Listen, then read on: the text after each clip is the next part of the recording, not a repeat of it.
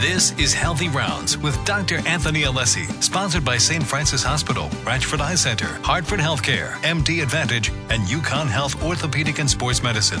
Healthy Rounds provides general information regarding medical conditions and diseases. The information is not intended to create a doctor-patient relationship. You are encouraged to consult your own medical provider for advice that applies to your own medical care. And now, Dr. Anthony Alessi on WTIC, News Talk 1080 and WTIC.com.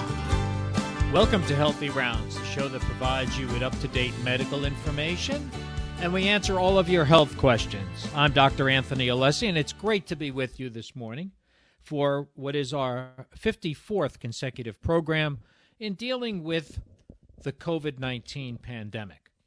And as always, we like to look at what has evolved and some of the implications of the pandemic. And as we emerge from the pandemic and our isolation, we're trying to get back to what we define as a new normal. And for many of us, one of those things is unwanted weight gain that may have happened during the pandemic. And that's why today our guest is going to be Dr. Charles Cavo. Dr. Cavo is the founder and the chief medical officer for a group called Pounds Transformation. And he is a medical doctor, and he really looks at lifestyle and wellness. And I thought it was a good opportunity to get him on and chat with us today. As we gradually emerge from this pandemic, you can see that we're starting to abandon the use of masks and social distancing and hand washing. Remember, those were the only things we could do when things first started some 14 months ago, right?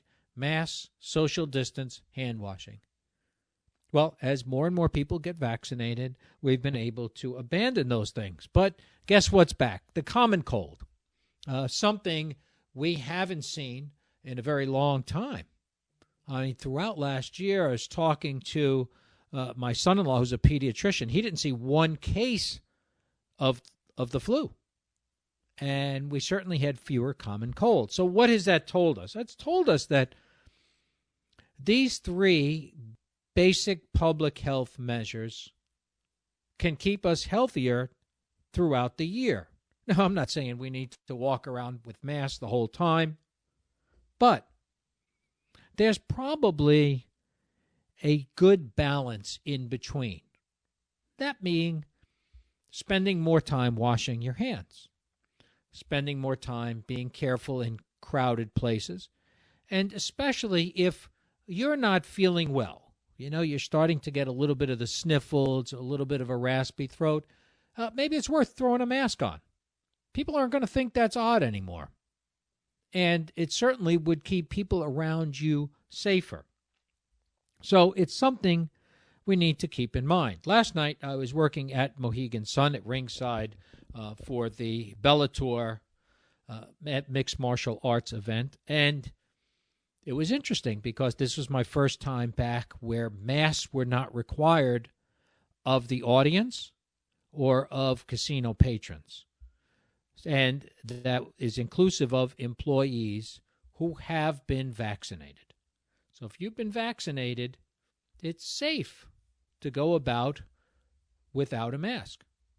We still maintain a bubble of sorts around the ring itself. So when we are at ringside, Viacom, CBS, requires us to wear masks, which adds to more and more confusion. But one of the questions that's come up is, well, if a person has had COVID and they have antibodies to COVID-19, why do they need to get the vaccine? And if they don't get the vaccine, why aren't they entitled to have the same freedoms of someone who has gotten the vaccine? Especially when it comes to attending events and things like of that sort. And the answer is fairly simple from the standpoint that, first of all, when you had COVID-19, we don't know how much of an antibody response you've had. It's not something that's objective and measurable when someone has had the illness itself. The other key is something we've talked about on this program called sterilizing immunity, meaning your ability to spread the virus to others. So it's not clear who, if anyone, who had COVID before cannot spread the virus to other people if they get a variant or some other change in it. Whereas those of us who have been vaccinated, we now know that your body produces enough antibodies to create a situation of sterilizing immunity, in that you cannot spread the virus to others, thus obviating any need for further testing if you're fully vaccinated. So that's the important distinction between folks who have had COVID-19 and those who have been vaccinated against COVID-19. And we'll talk later about some of the variants. We're hearing all about the Delta variant, the B1617, the B117. So I'll try to untangle some of the confusion that's out there about the variants and how they affect things. One of the things we like to look at is the scoreboard. And our scoreboard here in the United States is, unfortunately, a growing number of deaths. We're now over 596,000 deaths in the United States. So we're rapidly approaching 600,000 people who have died as a result of the COVID-19 pandemic. The good news is our positivity rate for the United States is now down to 1.8%. When we look at the numbers of people who have been vaccinated, people who have gotten a first dose of the vaccine, we're up to 51.9%, and 42.6% of the United States is fully vaccinated. The number of deaths is dramatically lower. Now, I believe our daily average is like 340. We remember in January when that number was as high as 4,000. When we get to Connecticut, we have a number where more than 64% of the state has been given at least one dose, and more than 55% are fully vaccinated. Our rate has slowed here in Connecticut to the point where we've dropped down to fourth place. So ahead of us are Vermont, Massachusetts, and Hawaii in terms of percentage of the state population that has been vaccinated. And those percentages are of the entire state. Of Connecticut residents who are over the age of 65, we have reached a level of 90.2%. So more than 90% of people over the age of 65 have now been fully vaccinated against COVID-19. And our positivity rate here in Connecticut is now dropped to 0.66%. Again, we were happy when we got down to 3%, finally 1%. So for the last 2 weeks, we have really been cruising below 1%. And that's key. That positivity rate is key, and it's important to continue to monitor. And we talked about that. Who's getting tested? People are getting tested for diagnostic purposes, surveillance purposes, and screening purposes. So again, important. We're really looking at that surveillance to see what areas of the state where we're starting to see more positivity or less. This day in medicine, June 12th, 1888, was the first account of the removal of a spinal cord tumor. Very interesting. It was done by Dr. William Gowers and Dr. Victor Horsley. Dr. Gowers was once described as the greatest neurologist of all time. And Dr. Horsley was a famous neurosurgeon in that era. It's interesting because, it's something that's done fairly routinely now in terms of the removal of masses and tumors that affect the spinal cord. So I'd like to reflect on that. I find it fascinating that it was done that long ago and how rudimentary that was. And yet we have moved along so well in terms of surgery on the spinal cord, doing intraoperative monitoring, standpoint of anesthesia, really how medicine has progressed. It's always good to look back on that. We're going to take a short break, and then we're going to be back to talk a little bit more about the different variants of COVID-19 and how they may affect us.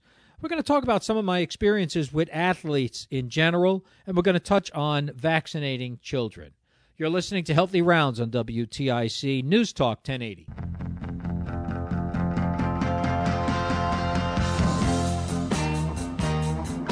We're back on Healthy Rounds. I'm your host, Dr. Anthony Alessi, and it's great to be with you. One of the things we're hearing a lot about is variants and variants of the COVID-19 virus, the SARS-CoV-2 virus. And as a refresher, we've discussed on this program, variants of the virus come about as the virus finds a host. So remember, the virus itself isn't a living thing. It needs a host, and it finds us as the host to let it live. So the more people who become infected, the more the virus becomes energized and can change its genetic structure to become more, as we say, virulent. And in those cases, it becomes more transmissible and more dangerous. And that's why it's important for us to suppress this virus as quickly as we can. So the latest variant is called the Delta variant. It's the B1617 variant that has been of concern. It is now the dominant form of the virus that's being seen in Great Britain. Our good fortune is that our existing vaccines do work against this virus, but they don't work as efficiently. In a study published this week in The Lancet, they found that the Pfizer vaccine was 33% effective against this virus in one dose. And again, it stresses why you need to get 2 doses, because when you get the second dose, it's now 88% effective. So that means it means 12 people in 100 will contract this form of the virus. But again, typically those people have no symptoms. The reason this becomes a big issue is in Britain, they didn't have enough vaccine. So they decided that they would give everybody only 1 shot of the Pfizer or Moderna vaccine and delay the second shot as long as they could until they could replenish their stockpile. So in many cases, it became a period where people were waiting months for their second shot. Now, it was recommended for the Pfizer vaccine to get the second shot 3 weeks after the first, and for Moderna 1 month after it. That doesn't mean that it's ineffective if you get it later. So they took a risk in Britain, and that's why we have this information regarding how virulent this variant is.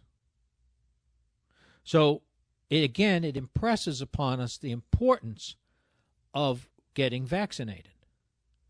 It also impresses upon us the importance of the entire world getting vaccinated.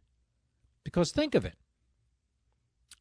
We believe that the Delta variant developed in India, okay? And now it's starting to spread. It's here in the United States as well. But it's important that we take a worldwide position against this virus. And that's why it's good to know that the United States will now buy 500 million Pfizer doses and donate them worldwide, with the rest of our allies buying another 500 million, so now we're up to 1 billion. Again, it's really just scratching the surface. So we could move right through that and really wipe this out as best we can. Now, I work a lot with athletes, and athletes are an interesting group of people.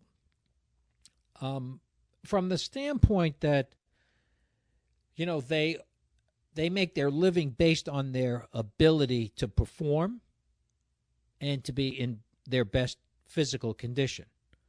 But they're also very superstitious.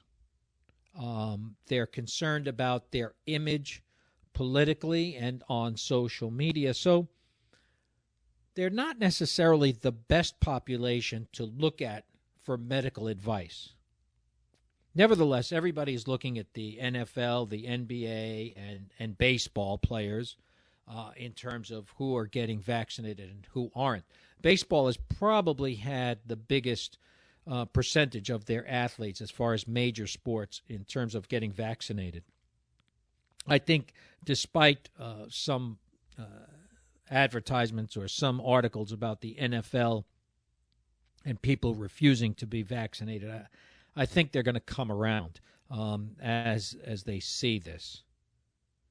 When we look at it, though, when we look at the whole population, one study showed that about 3/5 of the country, the United States, are going to be vaccinated.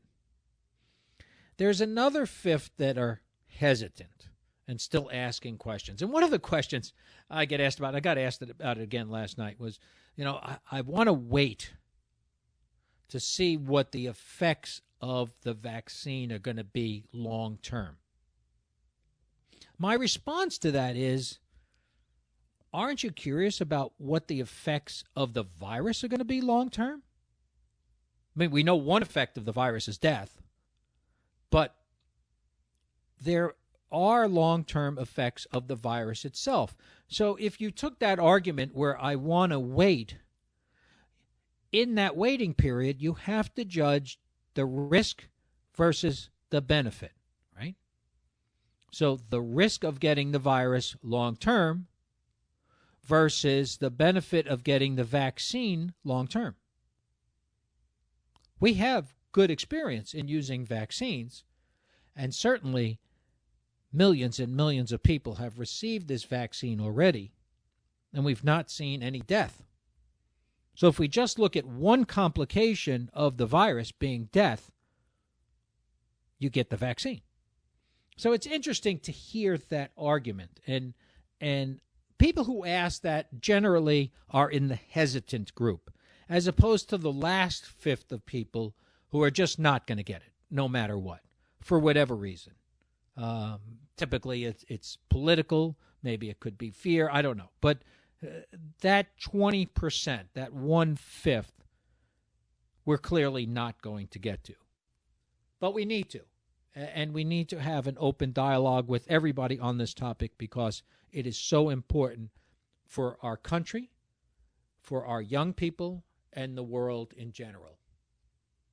We're going to take a short break, and then we're going to be back with my guest in the second half hour, Dr. Charles Cavo. He is the co-founder and chief medical officer for Pounds Transformation. We want to find out a little bit about his method and how he approaches patients in terms of weight loss, but also general wellness, right? It's something that we need to talk more about in this country is wellness, not necessarily talking all the time about disease. You're listening to Healthy Rounds on WTIC News Talk 1080.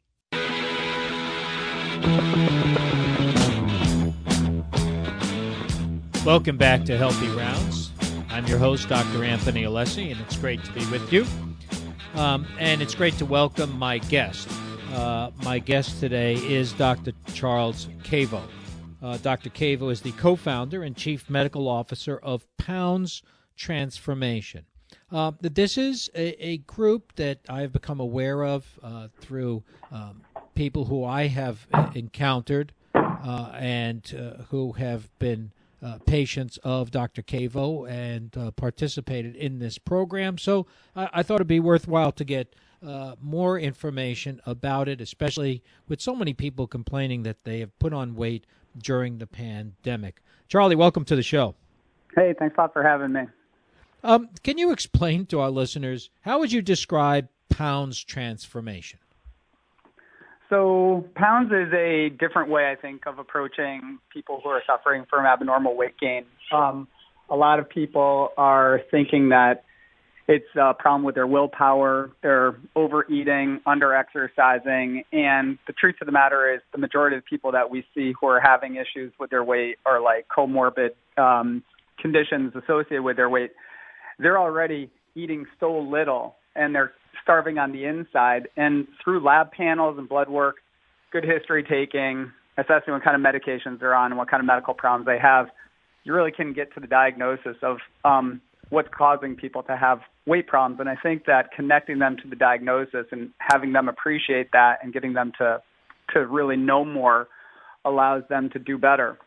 And so that's kind of our approach. We don't really use the box foods or things that aren't sustainable, because the majority of the people can use regular food from grocery stores, and we teach them how to eat for their conditions, and things work out for them. So what are the typical conditions that you uncover as you're doing, I guess, what could be best described as a metabolic workup? Yeah, it is a metabolic workup. In fact, it's funny that you say that. We call ourselves metabolic rehabilitation specialists, because that's really what we're doing, is rehabbing people to become healthier. And the majority of the people that we see will have an underlying issue with a hormone called insulin. And that can be tested through blood work and, again, through some history taking. But the blood work really helps seal the deal on people that have high insulin levels, and then we help them understand that. There are also some other hormonal abnormalities that we'll see, or some medical problems that we'll see. But by far and away, the problem that a lot of people are suffering from is insulin. It's funny you mentioned that, because there was just an article in the New England Journal of Medicine that I looked at where they used an oral hypoglycemic medication, if I'm correct, in addition to weight reduction, or just using the medication in people who are non-diabetic. Am I right there? Yeah, there's some really good medications that are out there that we can use to help people with high levels of insulin. And you don't have to be a diabetic to really see benefits from these medications, because as you're giving them the medications, you're helping people become more sensitive to insulin rather than resistant, which will reduce the amount of insulin they have, and that allows more fat to be liberated from a fat cell. So, yeah, there are definitely some medications that are out there now that we can use, and they definitely are beneficial for patients who are willing to give them a shot. So you already touched on getting blood work and doing a metabolic workup. And I hate to use the word typical, because I don't think there is a typical program or a typical approach to a patient. But if someone comes to your establishment, what kind of thing could they expect? What's the procedure? Seeing you, I'm sure, and then I see your staff. You have a lot of dietitians and other professionals who are involved in wellness. Yeah, definitely, and you hit the nail on the head with regards to typical, because I think that's where a lot of the problems stems from that we're seeing with such a high prevalence of obesity, is people are all looking to sort of have the same plan and solve a problem where everybody really needs their own individual sort of workup. But that being said, the majority of our patients who come in to see us, if they've already had physicals from their primary doctors, a lot of times we can take a look at those labs and see certain ratios or findings within those labs that may have not been appreciated as being abnormal. So we can look at those labs, or we'll just order our own. And the panels that we get are typically looking at a lipid panel with cholesterol, a panel that looks at a metabolic sort of profile, and we also usually look at somebody's insulin level, and that you can sort of calculate a math equation whether or not they have insulin resistance. Everybody has some other hormones looked at, like a thyroid checkup and that kind of thing. But so probably the first part a patient can expect when they come to see us is going to be lab work, or we're going to review the labs with them and tell them what we think might be going on. And after they see one of the providers, after the first visit, depending on what we find with their lab work, we try to get people organized with regards to how we think that they might be better off eating. So giving them a good variety of foods to have, and some scheduled kind of time to eat works out well before they come back a week later to meet with the dietitians. And then when they meet with the dietitians, we sort of decide with regards to how we want to implement our sort of behavioral change programs and food programs with the patient really depends on, do they have family around? Are they working third shift? Are they working any shift? So a lot of thought goes into where people will go after the second visit. The first visit is with a provider, one of the providers, and the second visit is with a dietitian. And then the majority of the visits after that will be with dietitians until there's a medical need for them to see a provider again. And wanted to be clear, insurance pays for all this. In other words, people who have health insurance will typically pay for this lab work. This is not some bizarre lab work that you only do in the basement of your office or something like that. These are all acceptable standard of care practices that insurance will pay for, correct? This is totally standard of care practice. So, the AMA stated that obesity was a medical problem and as such should be diagnosed as a medical code, and we use blood work that is paid for by insurance, and the appointments are covered by insurance also. Depending on the plan, patients can expect to, pay a copay like they would when they see a physician. A lot of the plans have packages where they have a certain amount of times they can see a dietitian, and also a lot of plans have preventative medicine, which is what what we do is preventative, so we use that also. But yeah, about 98% of our patients are seen through their insurance. We're going to take a short break, and then we're going to be back with my guest, Dr. Charles Cavo. We're talking about weight loss after the COVID-19 pandemic. When we get back, we're going to be talking a little bit about some of his biggest challenges and greatest accomplishments. And we're also going to talk a little bit about obesity surgery, something we hear an awful lot about. And if you want to get information of me or questions, you can email me at info@alessimd.com. You're listening to Healthy Rounds on WTIC News Talk 1080.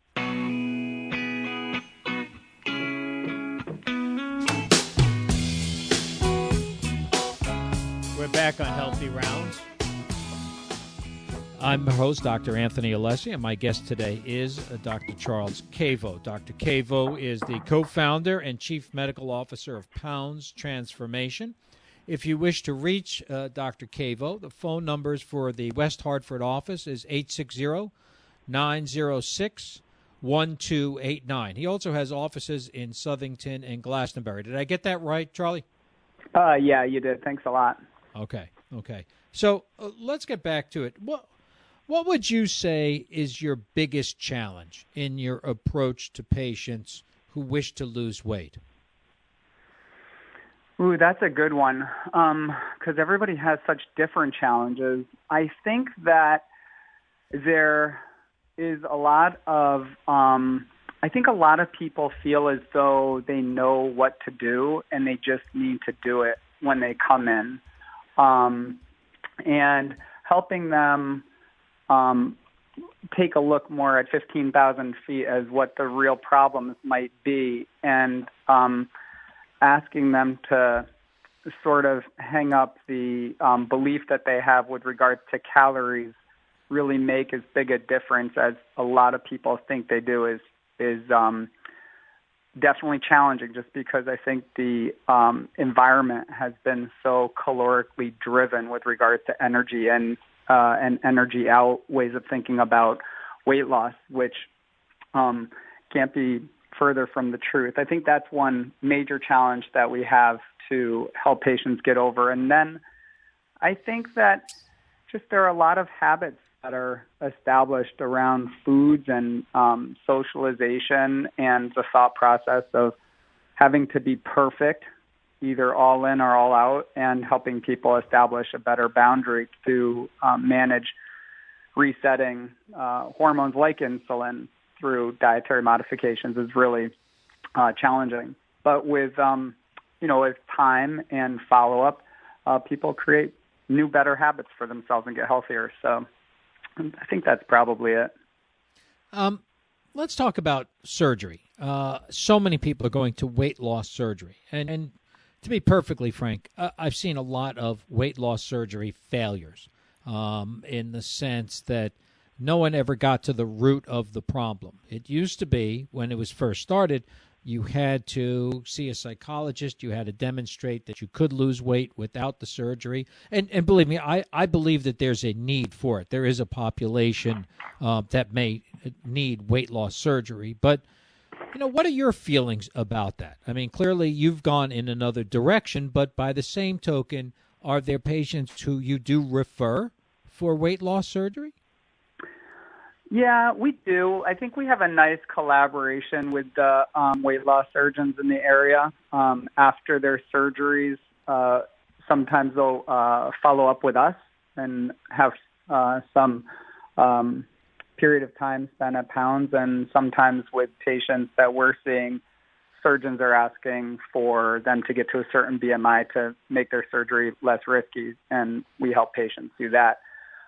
I think that at the end of the day, with regards to surgery, I really think that surgery is, a lot of times, it's needed for an anatomical issue. And I think a lot of times obesity is not an anatomical issue or an anatomical fix, whereas the metabolic rehabilitation can be accomplished with identifying the problems and managing that through proper choices and interventions. I think if that fails, surgery is an option for patients. But like you said, there are failures with the surgery. It's by no means a benign sort of procedure and has its own set of risks. That being said, so does dietary modifications and a medical approach to this. So I just think that at the end of the day, having the ability to have what works best for the individual available for them is probably the best practice. So let's talk about a different population. So many of the people listening to this program may not be obese or morbidly obese, but are just not happy with the fact that they've put on 10 or 15 pounds, either with COVID or with age or seasonally. Do you see those patients as well, or do you only see people who are at a fairly extreme end of the morbid obesity or obesity level? No, we definitely see those patients as well. I think we've got a couple patients that have been professional athletes. We've got some Ironman athletes, and then we've got patients that, are really fighting for their lives with regards to metabolic dysfunction. I think the best time to see a patient is when they've just started to recognize the fact that things are going a little bit wrong with their bodies, because the train hasn't really left the station at that point. I think by the time that somebody presents with an elevated A1C, their doctors told them they've been, diagnosed as pre-diabetic, or their cholesterol is creeping up. That's already the problem with that person. There's been smoke coming out of the engine, already for a few years, and we're already kind of behind where we should be. So seeing a patient early on with regards to just a little bit of weight loss and they're kind of concerned and wondering what's going on is an ideal time for us to become familiar with their lab work and help them understand how to prevent chronic illnesses from creeping up on them that they don't want to have. Yeah, I'm glad you mentioned that, because as a neurologist, I see a lot of people who present with symptoms of peripheral neuropathy where they have numbness in their hands and feet. And when I do a glucose tolerance test, you'll start to see right away those people with impaired glucose tolerance, and it's relatively mild. And by losing weight and exercising, their peripheral neuropathy resolves. And so you can get better as opposed to letting things go. So that's why I'm glad you brought that up. I want people to understand that just because you have some of these complications doesn't mean they're there they're going to be there permanently. Charlie, what's one? Go ahead. Just along those lines, just to follow up, I couldn't agree more. A lot of people, I think, are under the impression now that they have high blood pressure or high cholesterol or on medications that they can't get off of those, and that's just part of getting old. And that's not part of getting old. That's part of your body sending you signals that you're doing something to it that it doesn't like. And the glucose tolerance test is a great test to run. I wish more people did it. Even another test that we do is we we challenge people with glucose just like they would with a tolerance test, but then we track their insulin. And there's something called Kraft curves, which you can look at Kraft curves by plotting people's insulin after giving them a glucose load and have a pretty good indicator as to who might be at significant risk for developing diabetes down the line if they don't get on top of this now. So really good test. I'm glad to hear that you're doing that. We don't see a lot of people doing those. Yeah, it's really key to catching the problem early. Charlie, in closing, what's the one message you'd like to get out to everyone in terms of how they should cope with this weight gain? What's the most important caveat that you have for them? I think that it's really important for people to not blame themselves and not be too hard on themselves with regards to the weight that they've gained, because it's not their fault, and we see a lot of people blaming themselves for it. I think that having an all or none mentality is not healthy, and approaching a weight issue requires a medical workup and a balance with regards to what you learn and then how you're going to intervene. And those would be my messages to people. Charlie, thank you. Thank you for your time, and thank you for what you're doing for our community and what you've done for my patients. I really appreciate it. Chatting with you has really been a breath of fresh air in the approach to metabolic problems and wellness. Thank you again. Yeah, and thanks a lot for inviting me to do this. This is a really, I just wanted to acknowledge how nice it was to have somebody reach out and offer me the opportunity to introduce what it is that we're doing. So thank you very much. Thanks again. And as a reminder to everyone, Pounds Transformation, the phone number, 860-906-1289, if you'd like to see Dr. Cavo and his group.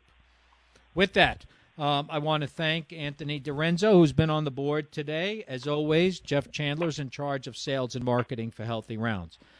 You could always get our shows on the Healthy Rounds podcast. Next week, we're going to be chatting a little bit more, as we have in the past, about women's health and women's health issues, especially in the post-COVID era. Until next week, this is Dr. Anthony Alessi. Please stay healthy. This has been Healthy Rounds with Dr. Anthony Alessi, sponsored by St. Francis Hospital, Ratchford Eye Center, Hartford Healthcare, MD Advantage, and UConn Health Orthopedics and Sports Medicine. Be sure to tune in next Saturday morning at 11 for more Healthy Rounds on WTIC, News Talk 1080, and WTIC.com.